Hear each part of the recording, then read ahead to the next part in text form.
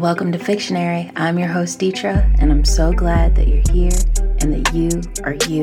If this is your first time visiting us, welcome, and I hope that you enjoy. Today, I am feeling like a whole urban farmer as I drink my mojito that I made with mint I harvested from my patio garden. Okay, just take a moment to take that all in. I'm really proud of myself if you can't tell. Anyway, the drink is so refreshing and it's really simple to make. And I'm pretty sure an actual mixologist would give me the business, but I am still pretty impressed with myself. I will share my recipe for a yummy mojito on social media this week. So make sure to follow Fictionary_podcast on Twitter, Facebook, Instagram, or TikTok, or all of them if you so choose. So talking about my garden kind of leads me into something that I wanted to talk about with you guys today. And please don't think that I'm like nuts. I mean, it's a little... Anyway, so this has been a major topic of conversation for like forever, but like particularly the last couple of weeks with me and some of my friends, and it's the pending apocalypse, guys. It's coming. And I'm not like a doomsday person. I'm not a doomsday prepper, but you know, I would like to be prepared. Overall, I try to like maintain a pretty positive outlook on the future, and I hope and want to believe that things will get better, especially because I have little people in my life that, you know, I want to have the best of this world. I want them to have bright futures. But I don't know, when I look at things going on, there are so many signs that point to the collapse of the current structures that we have in place. Like, I don't see how we're going to be able to continue on this path and expect that the human race or this planet is going to survive. So, you know, things need to change. And if we don't do it willingly, I don't think we're too far off from a forceful transition. Like, it's either going to be nature or it's going to be something that we do. And I mean, even the effects of nature are because of us, right? Anyway, that being said, I would like to be at least a little prepared to survive and to help the people that I love and care about to survive as well. Like, I don't want to be a looter. I want to be part of the solution. So, you know, besides it being like really therapeutic and fun for me, I've been learning to grow produce and like herbs and vegetables and berries and stuff like that. And I don't know, it's just been a lot of fun. And in addition to that, like, I would like to learn how to forage. I don't eat meat, so hunting's out of the question, but I might learn how to fish. I don't know. I will never be a hunter though. Like, times would have to be really, really tough for me to want to hunt. And you know, it's funny because I say that now, but in truth, I've never known like a true lack, right? I've never known true hunger. So I can't really say with full confidence what I would or would not do. You know, I don't know. If things come to it, I might just give up on being a vegetarian. I'm realistic, guys. All right. So other than these kind of like bigger idea preparations, you know, like just educating myself on like herbs and like remedies and things like that and how to garden and grow things, I've also been focused on improving my emergency go bag. So if you don't have one of these prep, you need to do it like yesterday. I recommend that you do at least this much for yourself. And I'll share a post with some of my suggestions for some items that you should include in your go bag, or things that I think are a good idea to include in your go bag, like things that you might not think about. And it's important for emergency situations that you might face in life now that require you to get out of your home or your place of shelter, right? Like a fire, a huge storm, an earthquake, or something like that, right? You have to get out of your home. And if things are going crazy around you, or even just think about when we had those big hurricanes and like people were stuck in stadiums and on their roofs and stuff like that, and they didn't have anything to survive with really. If you have a good go bag packed, you are ready for that. So I just think it's like a really smart idea to have these prepared and in a place where you can quickly grab it and get to a place of safety. And then you have supplies to help you through that time. Like, you want it to be a portable supply of items that you can carry and that you'll be able to survive with under these different types of emergencies. This isn't even like doomsday prepping. this is just being smart, I think. So yeah, I will share some of my personal pointers, and you can Google's like this amazing tool where we can find everything, which is where I found a lot of this information, and then just like general knowledge. But yeah, I'll definitely do that because it's a good idea, guys. And then so another thing that my friends and I have been talking about is homesteading, which is funny when you think about it, because none of us are farmers. We're all people that work in corporate America, not at all homestead types. But I feel like I love the idea of creating our own community and then building our own self-sustaining society, right? I'm not saying I want to be separate from the world, but I do like the idea of that. I don't know. I've always wanted to have an island inhabited with me and my people. And we could just make all the rules and it would be amazing. But, these are all just thoughts. But enough of this talk. Okay, guys, because I know it can be a little bit nerve-wracking or depressing, but I do hope that me bringing it up has you all thinking and planning and putting some things into action so that you and yours are prepared in any situation. If the prices of the groceries right now don't motivate you, I really don't know what will. At least get a little victory garden going, because good grief. My sister or someone was telling me they saw, someone said a bag of grapes is as much as people making minimum wage. So you can work for an hour at minimum wage and be able to afford a bag of grapes.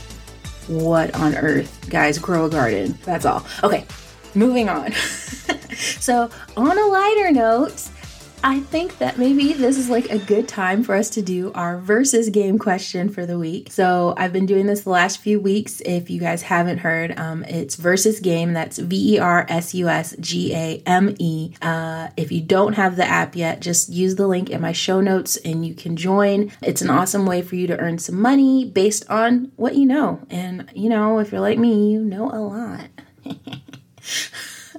So since everyone seems to like the Netflix questions, this week's question is going to fall into that category. So remember, if you want to play, click the link in my bio and it'll take you right to this question, okay? So Netflix dropped a new show called First Kill last week about a vampire and a vampire slayer who fall in love. It's very adorable and it has an awesome soundtrack, and it's based on a 34-page short story, right up my alley, guys, by author V.E. Schwab, and it also has Emma Roberts as one of the show producers. Okay, needless to say, I kind of binge watched it. I watched it over this weekend, and I really liked it. I thought it was fun. It's good, and I enjoyed it a lot. So I definitely recommend it. So my question is about this show for Netflix this week. Are you guys ready? The question for this week is: will First Kill be one of the top 3 shows on Netflix's U.S. top TV shows list on Friday, June 17th. All right, so that's the question for this week. You can, like I said, click on the link in my bio in the show notes and it will take you right there and you can play the game. What do you guys think? It's really good. So I think it's going to make it to the top 3 and I think it might stay there for a while. We shall see. We shall see. Before we get into our stories today, I do want to share some news that I'm really excited about. I'm proud and I'm a little bit nervous to announce that Fictionary's YouTube channel is officially live. Boop, boop, boop. That was those horns, the air horns. Yeah. You guys knew what I was doing, right? Anyway, the entire first season is now available for your listening and viewing pleasure. And since it's just, the kickoff, and I have no subscribers except for me and my sister. Thanks, Shantae.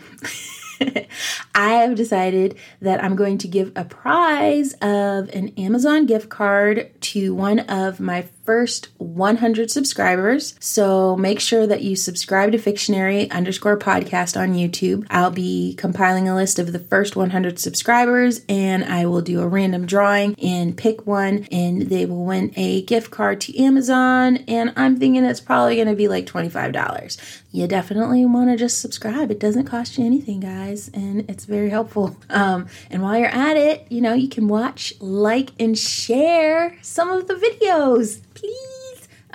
But seriously, guys, your support really means the world to me, and Fictionary would not exist without you. So thank you.